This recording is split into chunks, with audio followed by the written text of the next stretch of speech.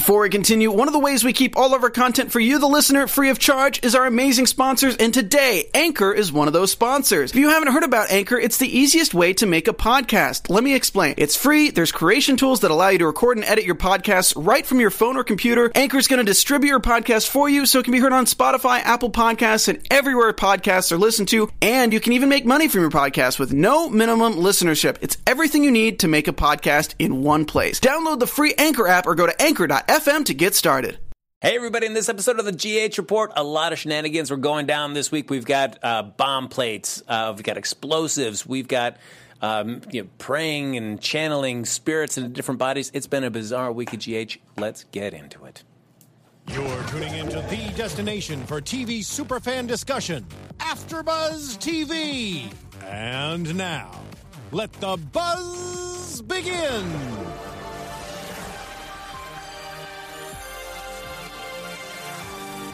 Hey everybody, look at that, the familiar sounds of the GH of the GH theme song. That can only mean one thing. It is the GH Report right here on AfterBuzz TV. I'm your only host tonight. I'm flying solo. That means you get a full episode of me just ranting away at all the things that really drove me crazy this week in Port Charles. I, of course, am your host, Frank Moran. You can follow me on Twitter and Instagram at HappyGoJackie. Of course, Lucretia and James, my other two partners there in crime, they are off on assignment. I know James is up north celebrating a birthday for his granddaughter, Lucretia. I believe she's doing some family things as well, so it'll just be me and you folks. And, of course, I couldn't be doing this completely solo because, as always, we have the fourth member of our team, Alexis, in the booth, making sure everything runs smoothly. Hello. It's nice to see you again. I know I wasn't here last weekend, so, The absence was felt, but you were off doing fantastic things. I was, Yes. That con was fantastic. Alexis had just a fantastic weekend in Las Vegas. Yes, it was nice. Yeah. If you don't know what I'm talking about, it's called Clexacon. It's CLEXA Con. So you can go ahead and look that up and see what that's about, because it would take too long for me to explain what it is. So, yeah.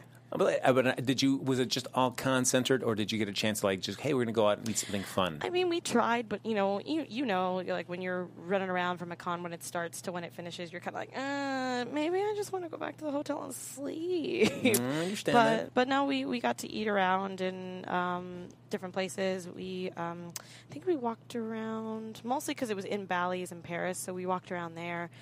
Did not get to play any slots or any games and stuff like that. And then went down to the arcade in Excalibur. Ooh, very nice. Yeah. And then after that, it was just mostly sleep. All of the sleep. All the sleep. But you came back from Vegas a winner. I did. Oh, no, it was great. It was the most life-changing experience for me. It was great. I loved that convention. Definitely check out Alexis's Twitter. Tons of tweets and photos and stuff documenting that whole entire weekend. A lot of cool stuff to check out. Yeah. Let's get into this general hospital business. And speaking of social media, folks, you know what you can do? You can like us on Facebook. You can give us those 5 stars on iTunes. Subscribe to the YouTube channel. And, of course, hop in the chat as well. We always love hearing your thoughts about the series in general, or this week in particular, these episodes as well. And probably because it's just me flying solo, who can listen to me rant all the day long? I know I can't. That's crazy. So we'll open up the phone lines in a little bit, too, and give you all a chance to call in and share what you thought about this week's happenings in Port Charles. But we will start it off with probably the coolest thing that had been teased about for a while, but Hillary B. Smith, reprising her role of Nora Buchanan, was finally coming onto the show. And there was some debate about what she was going to be exactly. We knew it was something in the legal profession, but whether it be as a DA, just as a lawyer. And we find out that she's going to be representing Valentine Cassadine in this the custody battle between the Spencers and, Spencer/Falconeries and Valentine Cassadine. And it's cool because the way that Nora B. Smith gets introduced, Hillary B. Smith gets introduced as Nora Buchanan, is over there in the Metro Court having a little drink. Diane comes in, and it was great to have Diane and Nora share these scenes too as well, because there was definitely a nice spark between the two of them.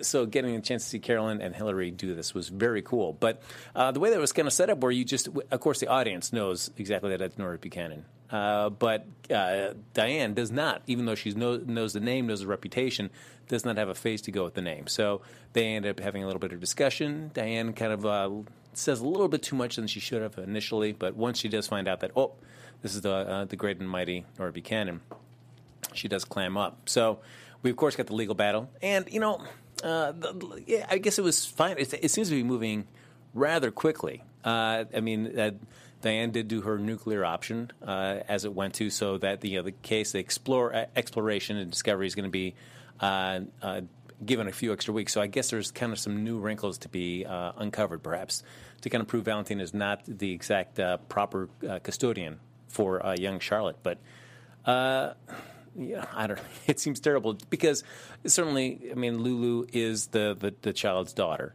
a child's mother. But I enjoy seeing Lulu just constantly fail with this, and just like she is just so they just hold on to the thing. He killed my brother, so I need full and complete custody of this child. And the way they keep, whenever Nicholas does come back on the canvas, because he's too vital of a character to the history of the show, too many deep connections within the whole cast of characters that surround poor Charles. Whenever he does come back in, the way they've been staging Valentine's kind of reply to anybody when they says, "Oh, you killed Nicholas. You killed Nicholas." It's like that's one way of looking at it. It seems more often than not that this is definitely another staged death, and that I think they're going to turn it around. That Valentine and Nicholas were in cahoots for this, because it just seems like they're really kind of setting that up for Valentine to be easily able to say, like, nope, you know what, he's alive the whole time, but I could never tell any of that because he was hiding in exchange for him having his death faked and me helping out and assisting that. I was able to get the Cassadine inheritance and get Spoon Island and all that stuff. So it felt like they're really kind of, if you look at it through that lens, it certainly makes it a little easier to like Valentine. I know I was so initially kind of reluctant to the way they dug such a deep hole for that character when he first came on the show. But it seems now they're kind of backpedaling a little bit. So I'm on board. But there was a little struggle, though, on the Valentine side because Nina and Valentine aren't quite seeing eye to eye because of the whole Anna thing.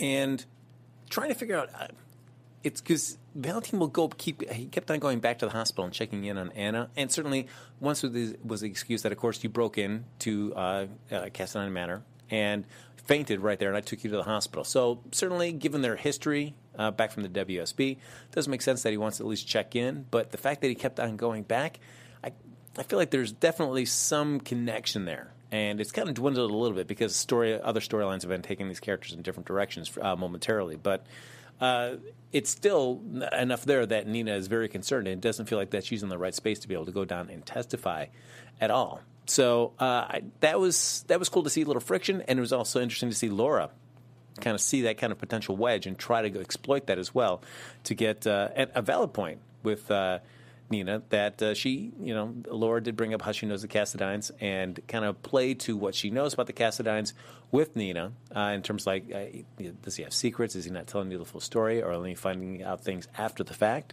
So it kind of gave Nina something to think about. And dangling that carrot of, like, if you decide to just turn against Valentine inside the custody battle, I can guarantee you that you'll still have a relationship with Charlotte, even if Lulu gets full custody. It ended up not really going anywhere. It gave Nina a chance to really kind of talk to Charlotte, look at the family photo, kind of, think about how much she's wanted a child all these years and kind of really dedicate herself to Valentine. So, sadly, at least it gave something to Laura to do. I'm still waiting for her to get her main big, huge front burner storyline. I feel like that's still not something that's even happened. Even when they ended up on Cassadine Island and held at gunpoint to Valentine, I still feel like we still never really got to see a real big Laura-centric storyline. And the stuff with her and Kevin is great, but I feel like we're only getting the scraps of that. But Frank Valentini has said that there is more storyline coming up for Kevin and Laura, which I can only hope for. They're going to be. I would love to just have a real big front burner story for the two of them because they have great chemistry. And how can you have to keep two great actors like that just kind of on the sidelines for so long? So that we'll see when Diane gets her nuclear option. Opens that up. We'll kind of see what these next couple of weeks will lead with the discovery, but. I wouldn't mind seeing Lulu lose on this one for sure. I just keep wanting to see her get defeated the entire time, and let's just have Charlotte be raised by Valentine.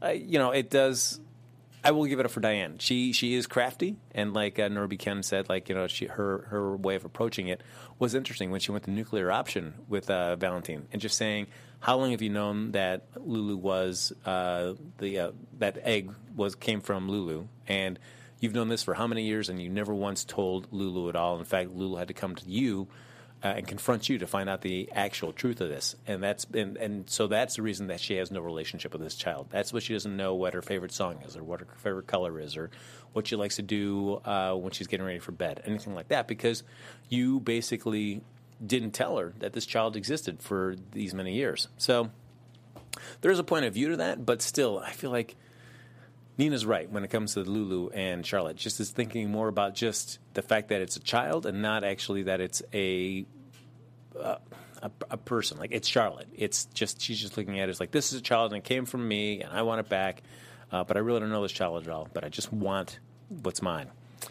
So that is one storyline in here. Another exciting storyline, of course, the other big one here has just been the whole Olivia Jerome thing that's been happening. And it starts off this week with, of course, we saw Robin get abducted by Olivia as they met. They did a little meet cute there in the hospital parking lot.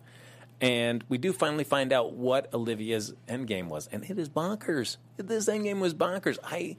This drove me crazy. I mean, one, a nice nod to history that Helena had all this machinery underneath Port Charles, underneath General Hospital to bring Stavros back to life. So a nice big nod to that. A lot of people even questioning if this even still existed after the fire that hit General Hospital. But it still exists underneath there. So Olivia is just leading Robin through the tunnels there, finds this machinery, and the idea is that she wants to bring Duke back to life. And this is so bonkers.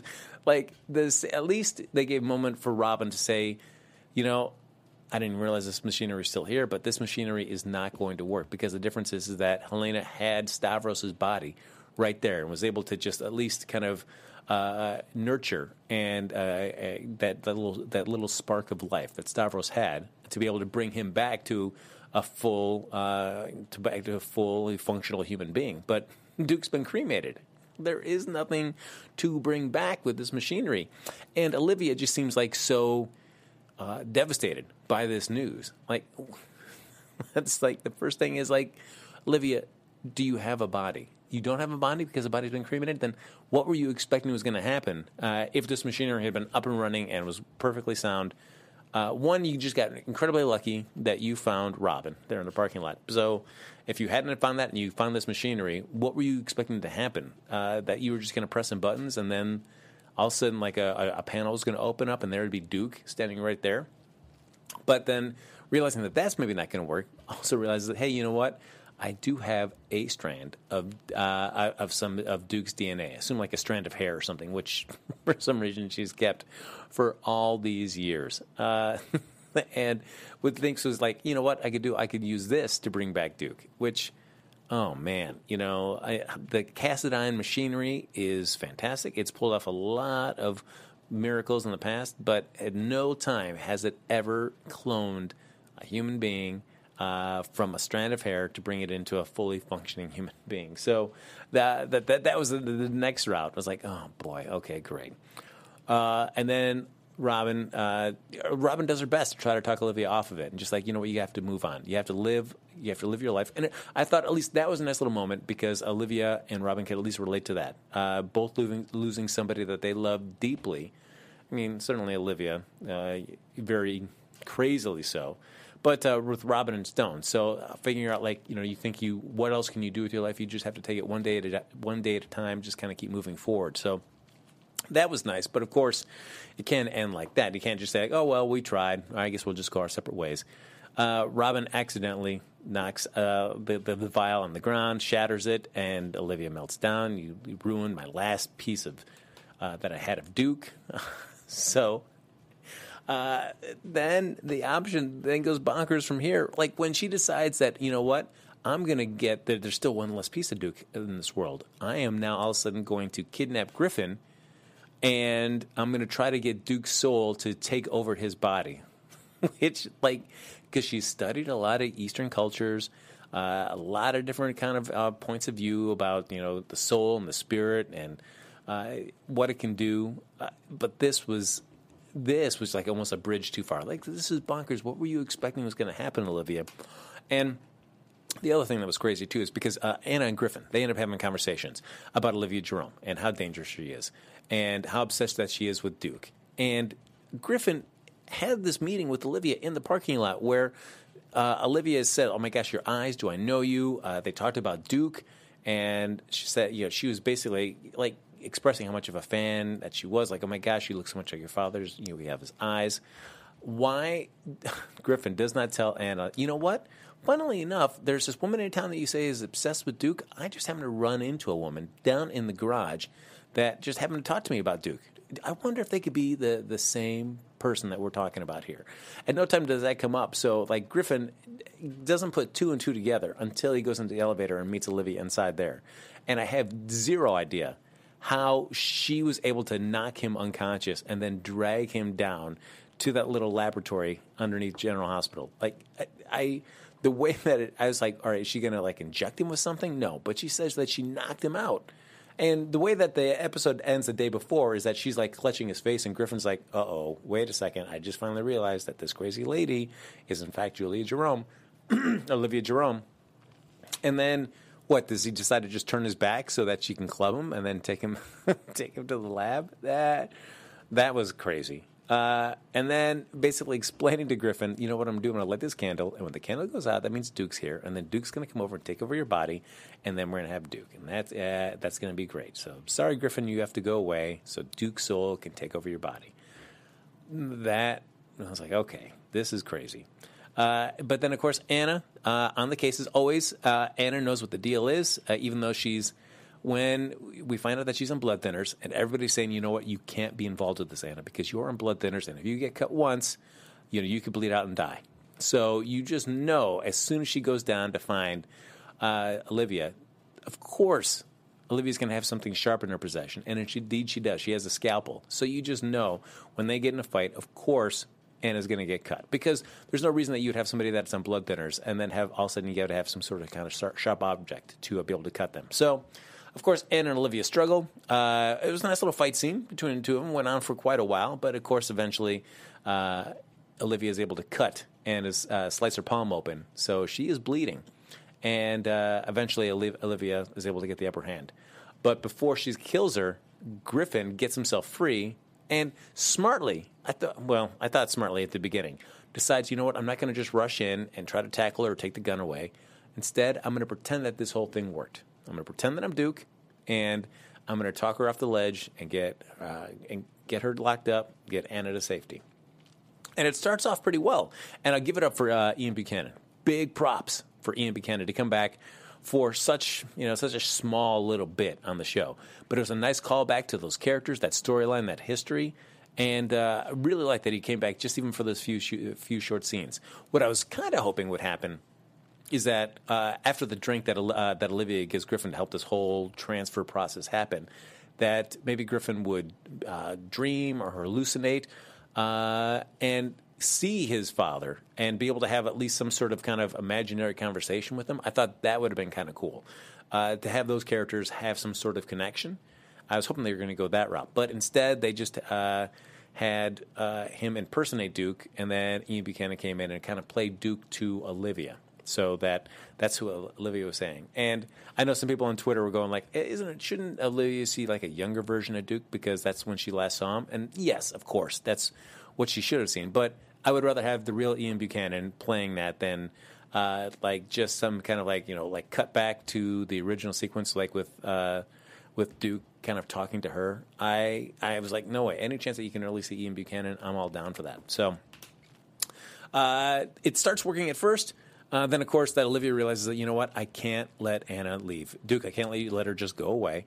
And I was hoping that Anna could have played it a little bit better, like at least in terms of to kind of really sell it a little bit more, that to feel like that sense of hurt and loss, that like Duke is now back to life, but has chosen to embrace Olivia and kind of shun Anna. And Anna playing into that and just sounding really desperate and hurt and lost.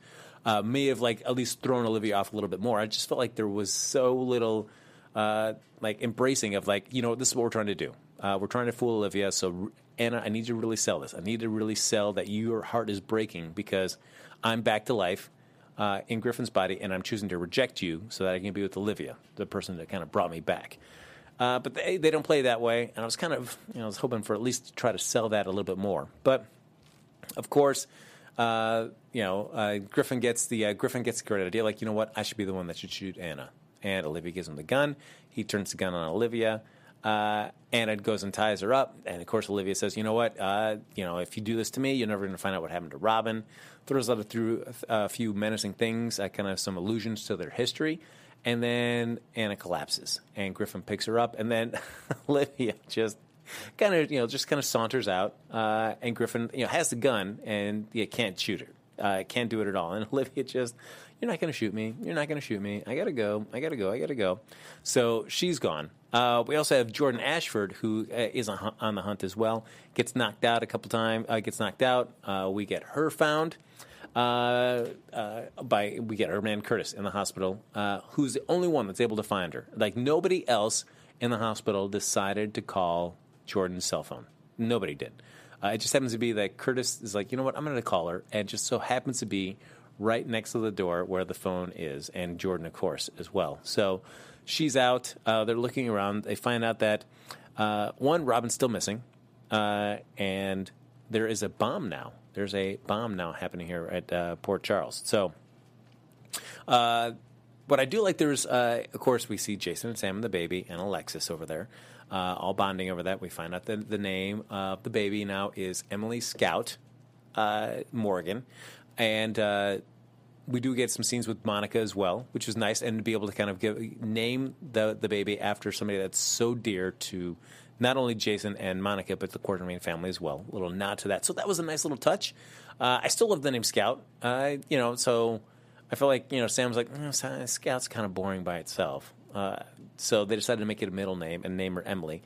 It feels like everybody's still going to keep calling her Scout, except for Monica. I think Monica will always call her Emily, but I feel like Jason and Sam and Danny are so used to just calling her Scout that I think they're always going to refer to her by that name more often than not, I think. But anyway, they decided to go with that name. A nice little nod back to history. And then we find out, all right, Robin's still missing. Olivia Jerome's on the loose. And I feel like Sam's already, is she here because of me? No, it's okay, Sam. You can let it go. Forget about it. So Jason eventually says, you know what, I'm going to go try to find her. You guys stay here. I'm going to go look for I'm going to look for Olivia. Meantime, we also have Julian. He gets out. He is trying to check in on Sam and the kid, make sure that they're fine. So he's walking around the hospital until he gets a call, because we find out that Olivia very easily was able to escape the hospital and has made it back to, finally, I think the meeting that everybody's been waiting for, is to have Olivia and Ava meet. Certainly these characters never knew each other during the original visit because Ava wasn't around then. So finally, it's cool if you can get Tanya Walker and Maura West to be in the same scene. That should be really cool. And they have a little brief conversation. And so the whole thing is like, where's Julian? How would I'd like to know? It's like, how would Ava know? Ava's been in prison, in jail, because of what Olivia did.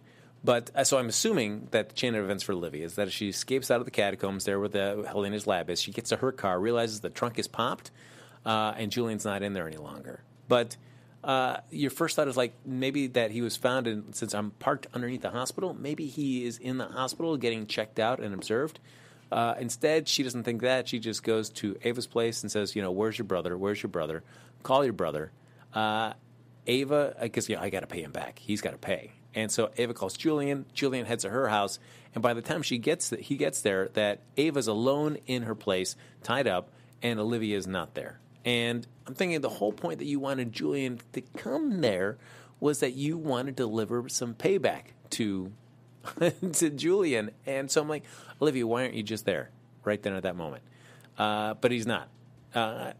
She's not. She's gone on to the next thing, which looks like abducting Alexis, which we'll get to in a little bit. But this whole drawn out thing, it's like you wanted Julian to come. So why not just be waiting there, and as soon as Julian walks in the door, you shoot him?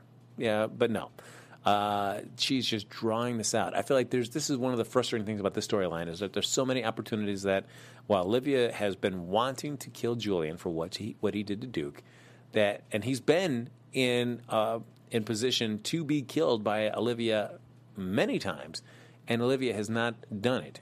Keeps threatening to, but then never does it, and then gets angry when Julian's missing. It's like, he needs to pay for what he's done. Well, then make him pay the second that you see him again. Instead, no. Now it's going to be dragged out where we get Alexis roped back into this, where she's going to be kidnapped, which I feel like is just trying again to reestablish the Julian-Alexis bonds there by having Alexis held hostage. Julian is going to have to fight to, save Alexis, and this will kind of maybe at least, if it doesn't rekindle romance, at least allow them to be able to, make some kind of inroads on reconnecting a little bit, so that's not total hatred. This is so dragged out. This is killing me on this one. But of course, we do have then Curtis and Jordan going around the hospital. We have Sam running into Anna, who's been brought back up. It's still 2 weeks to go on. We have a few scenes with her and Dante. And I did like to see the scenes between her and Dante. That was really cool, where Dante's like, you got, Anna, you're bugging me. You're going crazy. I need you to stay in this room. You can't keep running around. You can't be. You're on blood thinners. You're weak. You've been sliced. You bled out. You just sit still. And for somebody like Anna, who is used to being a gung ho lead from the front person, I can, and especially you add in the fact that it's your daughter who's pregnant with another one of your grandchildren, makes it even doubly hard to just be able to sit still. And I can understand that because Port Charles Police's track record is not always the best. So, understandably so, you don't feel that secure in leaving the fate of your daughter and granddaughter in their hands. I can understand that. But as always, the cops leave. Jason comes by, and it was nice to have Jason and Anna, a combination that we don't often see very much. And they both have a strong connection to Robin, but we haven't really seen a lot of scenes between the two of them, especially with Billy Miller back in there. So it was cool to see them kind of work together to find it. And as they go by the elevator bank, because Anna feels sure that Robin is in the hospital, feels absolutely certain, like this is where he is. She's here. I know it. I can feel it. They go by the elevator bank, and how this bomb got in there, and nobody noticed it, and nobody thought of like, hey, we're just going to stop the elevators and put a sign on there. We're not just going to open the elevators. Just do a quick scan to make sure that nobody's in there before we shut them down. But they clearly didn't. So this elevator gets brought up to one of the floors of the hospital. They put police tape in front of it. They put a sign on it that says, do not enter, do not use. But inside it, of course, is a bomb on a timer, and we pan slowly around, and we see a pressure plate, and who's standing on the pressure plate but Robin, who's kind of tied up and has a piece of tape over her mouth, so she can't really let anybody know where she is. This is so crazy to me that that this elevator is sitting in there and no one has checked on it just to make sure. Because what if they'd stopped the elevator and there was somebody on the elevator, and then that's frustrating. So before you stop it running, just check the elevator one time before you stop it running. But nobody does that. So of course we have Robin in there. Anna and Jason realize, Anna can sense it, like, oh my gosh, this is a callback to history because Olivia used an elevator against me. I lost my unborn son with Duke. So Jason opens it up, and voila, there's Robin inside of the elevator. And then we get to see Jason and her chat for a second there. He takes off the tape, cuts off the back, and Jason selflessly says, you know what, you're pregnant, so of course you're not going to be staying here on this pressure plate. Anna wants to rush in. And Dante's saying, no, we can't be doing that. Jason decides, you know what, I'm going to take your place on the pressure plate. Of course, as much as I was frustrating, I said this a couple weeks ago, or maybe in last episode too, where it's always Jason running in to save the day. Why can't Sam ever save the day? Maybe it's because it's Jason and Sam. That whole dynamic always seems to go down that direction.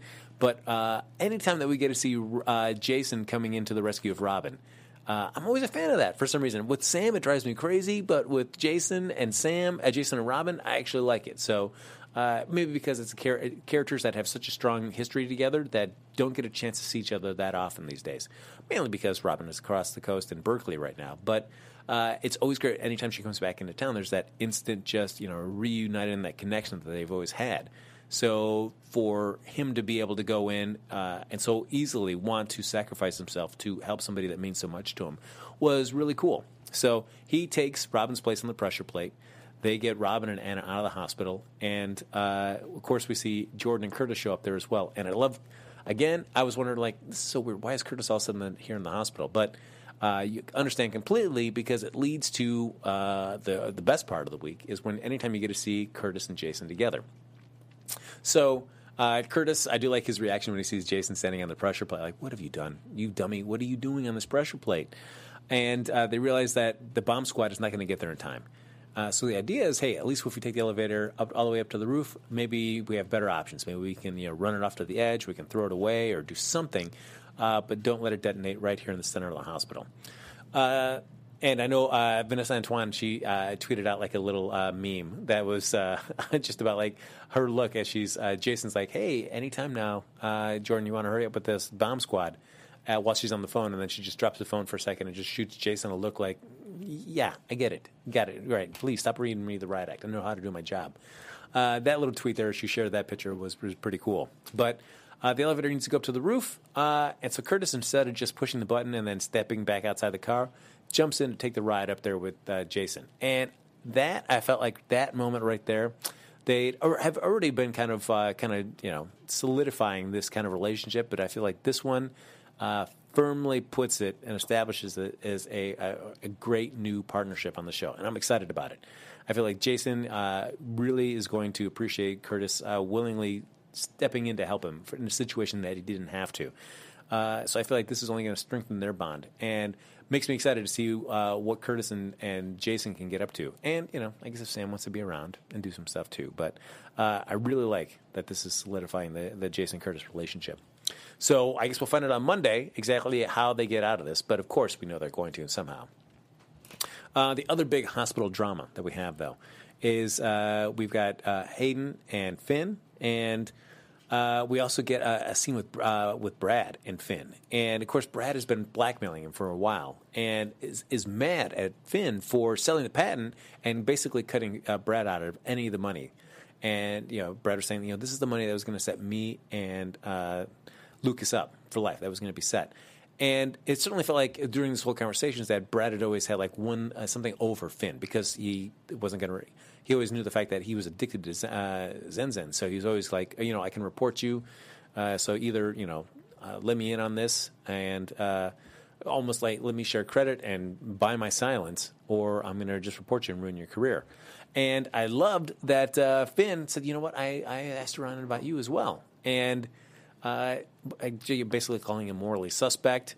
His love for Lucas made him a changed man, and he's trying to earn and be worthy of the person that Lucas wants him to be. And if Lucas were to find out what Brad's been doing, would that relationship still stand? And so it was interesting to see Brad realize, like, all right, maybe I've played my hand a little too far. And he realizes, I guess I'm not going to get what I want out of this. So that was cool. But still, even though he's not getting what he wanted, he still can't let Finn just be treating patients while he knows that he is addicted to an illegal substance. So he does share his fears with Griffin. And I like to see him with... it's frustrating because, again, we get Griffin, who I like that is just directly heading right to Finn and confronting him head-on about this. And says, I'm marching you right down to Monica about this. And there's always something that comes up along the way to stop Finn from doing this. So I'm just like, why does this only have to be like, you know what? We have to be there together in person in front of Monica for me to be able to tell her what I need to tell. Instead, while I'm having to go deal with this person in intensive care that can't leave the hospital, I've got to deal with her. Why can't I just, on my way to go visit her, why don't I call Monica and tell her on the phone exactly what's going on and let her start handling that situation while I take care of this patient? Instead, he says, you know what? I'm not going to, even though I said I'm doing this because I've got a Hippocratic oath, I do no harm. This is really important to me. I'm very angry about this. I'm not going to walk away. And, We'll see what happens. So that was frustrating. As well as, this whole Finn storyline is just please speed through this addiction process. It's just, there's so much more that you can do with Finn. And we've talked about this already for a couple weeks. What you can do with Finn. That doesn't require him being addicted to an illegal substance. Let him go to rehab. Let him get clean. Then come back and do some stuff with him. That's not about that. I'm dying to see what a Finn storyline is that doesn't have the shadow of an addiction hanging on top of him. What that would be like. I would love to see I'd love to see more of the Hayden Finn relationship where we don't have to worry about that and him trying to hide and sneak around. That would be great. So please, just the sooner we can wrap this up, the better. But I feel like it's to be able to do, to treat it realistically and do that story justice. It's going to be a month, maybe two, that he's going to have to, just kind of be off canvas, so to speak, in terms of going to rehab. Because certainly, anytime you check in, there's a certain period of time where you're not able to be in contact with any of your loved ones, and then eventually that kind of filters out. But you need that time to be able to be completely checked out and away from anything that's from your past life, so you can make those new habits and kind of reframe your mind. So. Maybe it's lining up with a little vacation time for Michael Easton, that they're going to set it up, and so that while he's doing the vacation, that's also going to sync up to when Finn goes to rehab. The sooner the better, though. So Michael Easton, please, I hope you have some kind of great spring break vacation, maybe with your family. You're heading out to spring break soon, so that we can get Finn in rehab post haste. That also led to a nice little scene between Liz Hayden and Finn, and Liz bringing up her past relationship with Lucky, who at a point was addicted to painkillers.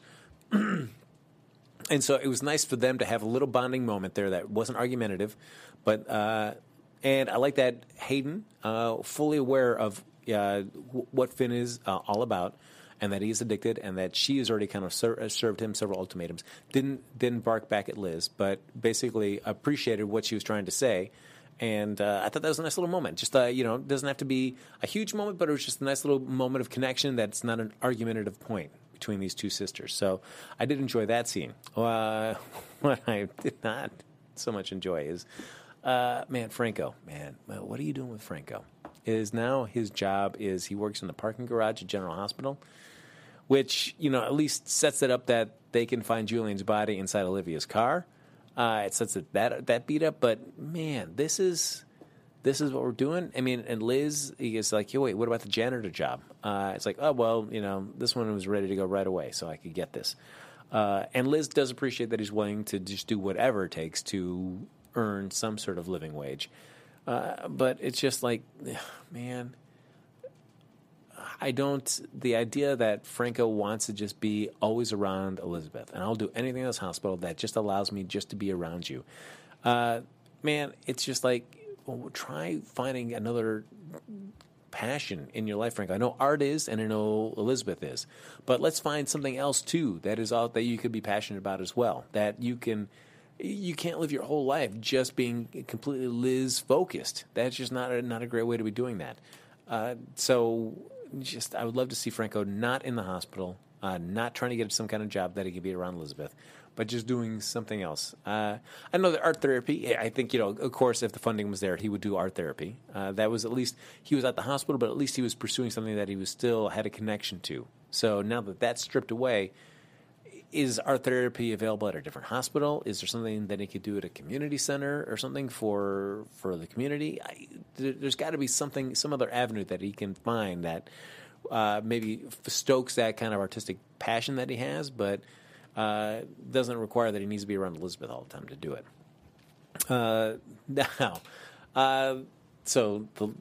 Whatever they're going to do with the storyline, please just, I don't know, just move that along too as well. I feel like there's a lot of just like moving along with a lot of these plots. The big one though is, and I guess I'm saving this for last, is been the whole Nell, Carly, Sonny, Michael Jocelyn kidney situation. And, of course, this really broke last week. And we had Vanessa Antoine in here. And, of course, I did a little ranting, but I really couldn't get into it because, of course, we have a guest. We have to be polite and pleasant in company, for sure. But this storyline just...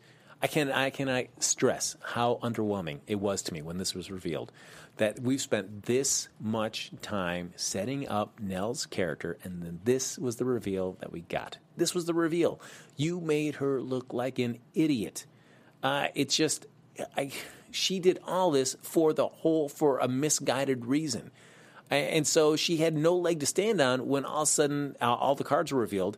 And Carly's like, why did you do this? I had nothing to do with this. I did not ask for your kidney. I did not do any of this. I thought Jake was Jocelyn's kidney donor. That's what we thought.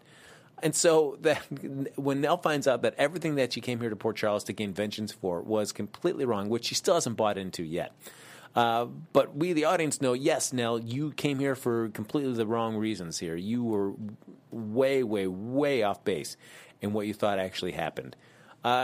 It just makes it makes this whole long, huge setup. Like, this was it. We spent this long with just the review, just looking at that rattle, looking at that box.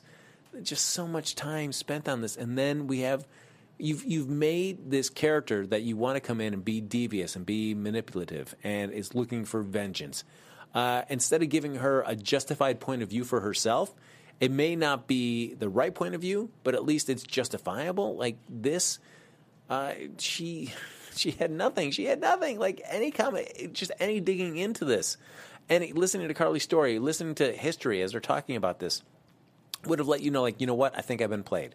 But she didn't. It took anything that you had for Nell and just completely cuts her at the legs. Like, how can you feel sympathetic for somebody that came in because they were a dum-dum? So this storyline was just driving me. It's driving me crazy because it's been close to a year. We're coming up, if maybe anywhere from like 10 months to a year that Nell's been on the show, and then this is what we get. And we all know, of course, that for the longest time, so when Jax came on the show about a year or so ago, when this all was going down with the kidney drama, that Jax had something to do with how Nell's kidney ended up in Jocelyn.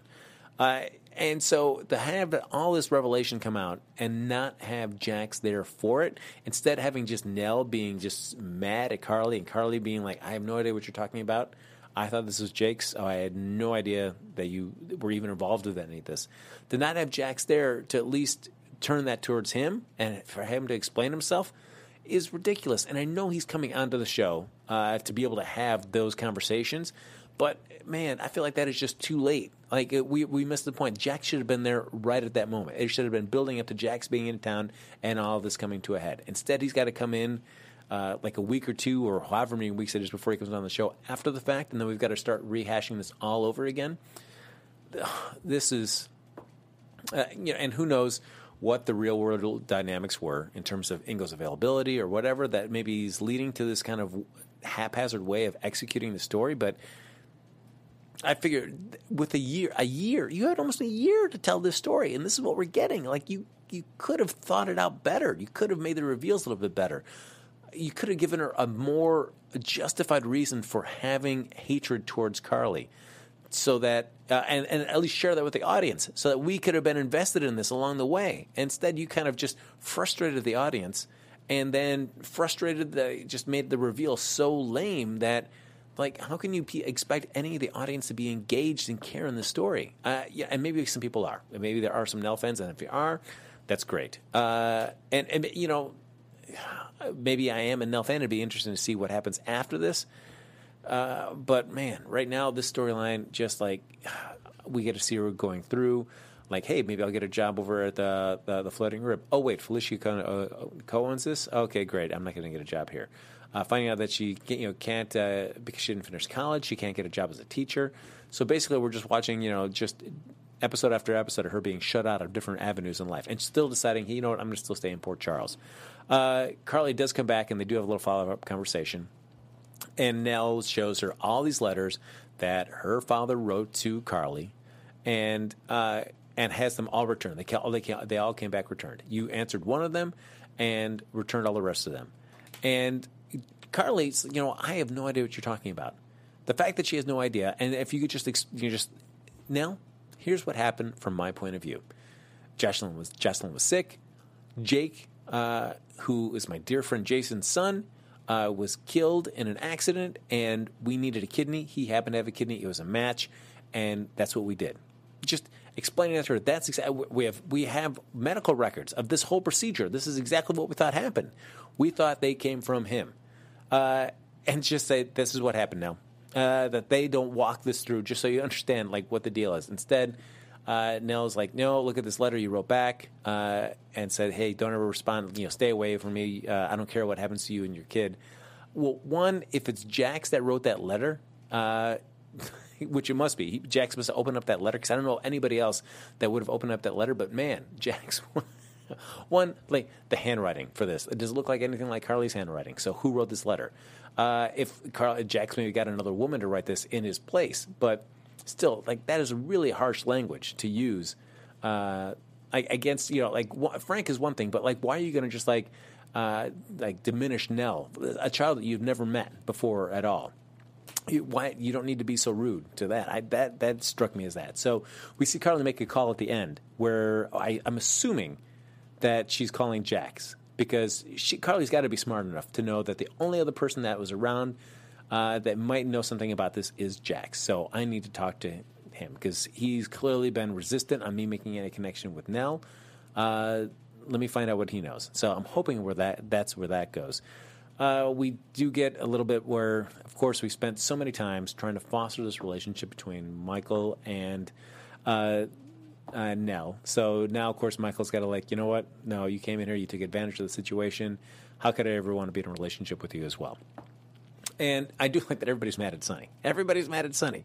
But it wasn't until that Nell planted that bra that Sonny thought that there was something off about it. I mean, Sonny he had his kind of weirdo suspicions about Nell, but because she was always around, always doing that stuff, and eventually sleep together. But even she played more like the oh my gosh, we should really tell Carly this. I can't lie.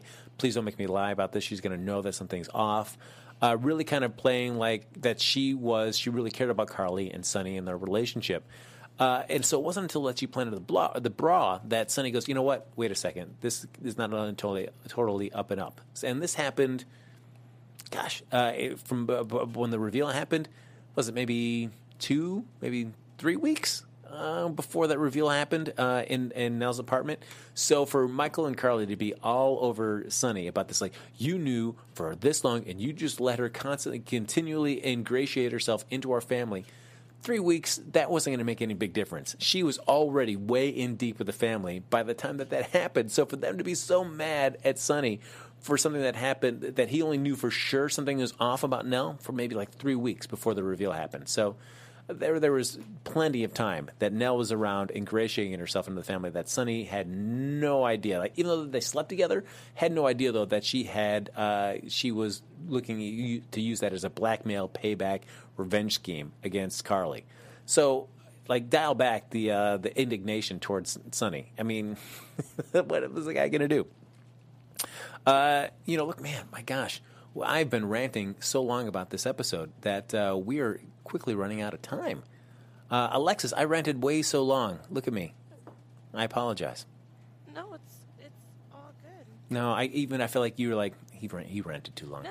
I mean, I'm doing other work too. Oh, so what? I'm listening to you. How dare you? I was just this is interesting. We were actually having conversations in the chat, and it was great. Oh, well, look at that. Yes. So. I am just I'm just ranting and ranting and ranting. I love it. No, that's fine. That's fine. So I feel like that is coming up. Should we do one call? Sure. Because I did promise that we could get a call. So I think we have time for one call today. The number, everybody, is 424-253-0749. Maybe we can squeeze in two, but we'll make them really quick and short. If you guys want to chime in about your thoughts about this, if you want to just tell me to Frank, ease up on the rants. What are you doing? But the rants are the best part. So go ahead and call. Meantime, though, of course, we've got the whole big bomb. We've got look at these awesome comments. Miss YAKKI. I just wanted to spell it out just in case I messed it up. He's like, we love your Frank rants. Annie says, thank you for the rants, Frank. They give me life. Oh, my goodness. Kevin, I said, wait. Oh, Kevin has been awesome in the chat because he's just given everybody life. But Kevin's like, I'm actually a little upset with Sam because she was about to drop Scout on Alexis and go. Ugh. She just had this baby, you know? Yeah, that was killing me. It's like, I gotta be with Jason. I gotta be with Jason. Like, yes, I like Alexis reading her the riot act. You know, you are gonna be with your mother, and you're gonna be with your daughter, and I'm your mother, and we are all the Davis girls are leaving right now. And I like that she gave Sam no opportunity to argue with that. It's like, we are leaving, and we're leaving right now. Nice. Our Melvin fan said, amen, Annie, meaning that she agrees. TR said, get it, Frank, go in and let have. And Dion's Corner said, Frank, ease up on the rants. LOL, I want to know what you love about the show, too, sometimes. I will say one thing that is making me sad is that, of course, Jane Elliott is leaving the show. So one thing I love about the show is Tracy Quartermain. And I am worried that her leaving the show and what that spells for the Quartermain legacy going on. Because Wally Kurth is not on the series as a regular right now. He's kind of bouncing between that and Days. And if you're going to have Jane Elliott leave the show because she's deciding maybe it's time to retire, that you can't leave the Quartermain family kind of strangling us, just like floating out like that. You need to lock down Wally Kurth, bring back Ned Ashton. Right. That's what you need to do. So if you can get that going, I'll be very excited about that. Yes. Trying to read everybody else on here. I just want my... we got a call. Ooh, we got a call. All right, guys, we got a call. Before I answer, just to let you know, make sure you turn down all your media, and obviously we cannot keep on the phones too long. So here we go. Hello, caller. You're calling into the GH Report here with Frank Moran. Please say your name and where you're from. Hey, it's Kelly from PTI. Oh, Kelly from PTI. How are you? I'm great. Waiting for 11 inches of snow coming. Oh, well, better you than me. Come on now, Frank. What? No. I don't want 11 inches of snow in my life. No way. I'm good without that. Best of luck with that, Kelly. So what'd you think? Good. What'd you think about this week? The whole darn thing was good. Oh, you loved everything. For the most part, yeah. You loved Olivia trying to resurrect Duke? Oh, that was hilarious. I mean, hilarious, but just like ridiculous for like how she thought this was going to be a successful idea. That wasn't going to fly. Like there, at no time did any of it seem like a viable option. It's like, come on, at least have Olivia have some kind of shred of a really tangible goal. Like this was just like, she has no hope for this. Yeah, and those machines were not going to work. No. They were mothballs. Yeah, it was like a little 3D printer. It was just going to print out a new version of Duke that was just going to come stepping out. As much as we like Max, with no shirt on, that's not going to work. No. Yeah, people, if you love Griffin Monroe shirtless, this was your week to love it because he did a lot of shirtless acting. 4 days. Yeah, 4 days, holding a gun, having a little scalpel cut in his chest. What more could you ask for? Yeah, but I knew that what Jason was going to do with Robin. He's been doing it since she was 17. Yeah, no, I like their relationship, and it's always cool to see them kind of reconnect like this. So in these times of danger, it's cool to see them reconnect. I'm just waiting for Patrick to get a load of this. Oh, Patrick, I know he's not a huge Jason fan, but how could he not appreciate the fact that he was willing to sacrifice himself for her? Come on. Yeah, but he's always had something. He's always had a beef with Jason. That's true. All right, Kelly, just because I need to try to see if I can get one more call in. I know, and I can't wait to see if they get this bomb figured out, because we did that back in, 2007? Yes. I feel like Curtis and Jason are going to make it work. I feel like it's going to be good. Kelly, thank you so much. I love that bromance. Oh, it's my favorite. That's one thing I am loving about the show, for sure. Hands down, Jason and Curtis. Let's see more of that action. Kelly, Thanks so much for calling. Hey, good luck with that 11 inches. Well, thanks. All right. Bye. Bye. All right. I guess we can do one last call before we wrap everything up here. You got it. All right, go ahead, caller. You're meeting with the GH Report. Go ahead, say your name and where you're from. Hey, everybody. It's Mel calling from Brooklyn. Oh, my goodness. How are you, sir?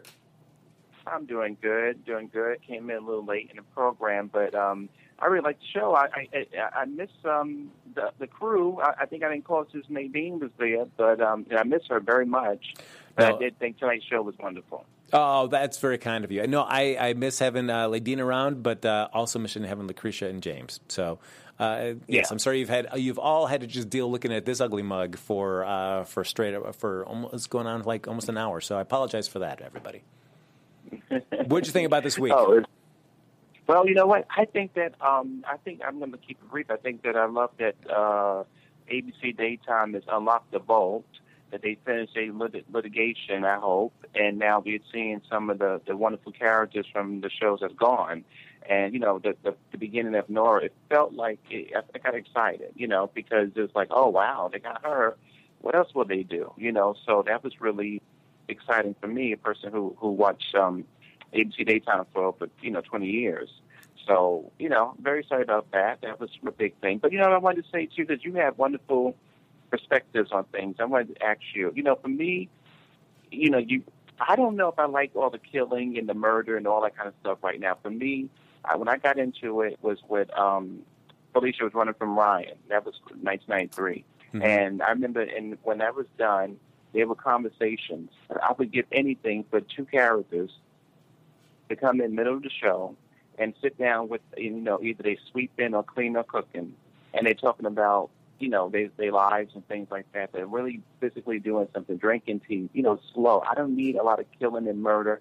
I'd rather have affairs. I'd rather have business things. I love when you had Wally Kirk on because, I need more family stuff. I was wondering, because you have such wonderful perspective, what would you pick? Because, the killing and all the other things they do is too much. I'd rather it be more simple and more soap opera, not really like trying to be Die Hard or something, because it fails when it does that. No, I agree. It's like I feel like this show for the longest time has taken such more of a mob kind of slant to it at the expense of losing the Quartermain legacy. And we've talked a lot the past months and stuff. Like if you could get Ned Ashton back on the canvas and have him go head-to-head against Julian in a business sense, not in a mob sense, or get Jackson on the show and have more business dealings and build up ELQ again. There's a lot of cool business stuff that you could do on the show that doesn't require.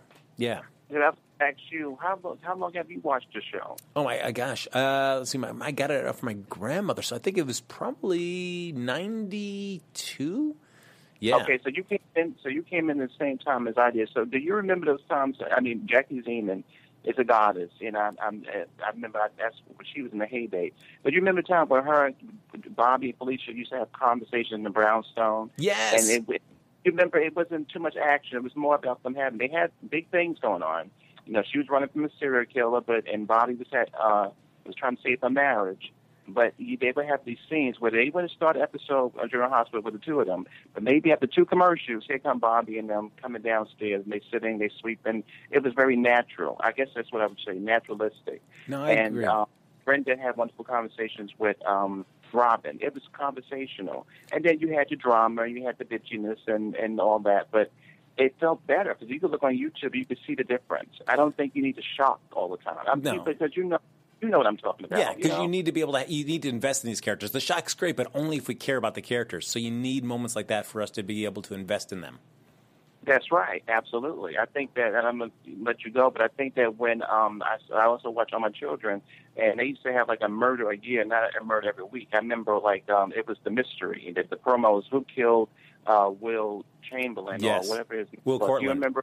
Yes. And so it's months and months, but it was one murder. It wasn't 25, and it gave a chance for people to breathe, and why did they want to do it, and secrets, and I need that. I need more development. And you don't need a lot of money for those kind of stories. The producers need to know. You don't need a lot of money to do that. You don't need to work sets. You need to just do good writing and give it to the actors. Jamal, you said it better than I could have. Thank you so much for calling. Thank you. Oh, absolutely. We'll talk to you soon. Everybody, thanks so much for hopping in the chat. Thanks for talking back and forth with Alexis. Alexis, thank you so much for chiming in on the chat as well. Always. Oh, my goodness. That's so kind. Ladies and gentlemen, we're wrapping up this episode of the GH Report. My rantings are done. You guys can go back and enjoy the rest of your weekend. But, of course, you can always like us on Facebook, give us those 5 stars on iTunes, subscribe to the YouTube channel, and, again, thanks again for everybody for hopping in the chat. Lucretia and James will be back here joining me next week here. In the meantime, if you want to continue the conversation with any of us after the show's over, you can follow us on social media. For me, you can find me on Twitter and Instagram at HappyGoJackie. The Instagram is if you like food. Guys, if you like food and you like looking at pictures of food, of what I'm eating, just go ahead and do that. Seriously, do not look at his Instagram if you have not eaten that day, because it is the worst. It is torture. Oh, that's so kind of you, Alexis. Folks, that's going to do us here on the GH Report. We'll see you back here next Sunday with another hot episode of the GH Report right here on AfterBuzz TV. From executive producers Maria Menounos, Kevin Undergaro, Phil Svitek, and the entire AfterBuzz TV staff, we would like to thank you for listening to the AfterBuzz TV network. To watch or listen to other after shows and post comments or questions, be sure to visit AfterBuzzTV.com. I'm Sir Richard Wentworth, and this has been a presentation of AfterBuzz TV. Buzz you later. The views expressed herein are those of the hosts only and do not necessarily reflect the views of AfterBuzz TV or its owners or principals.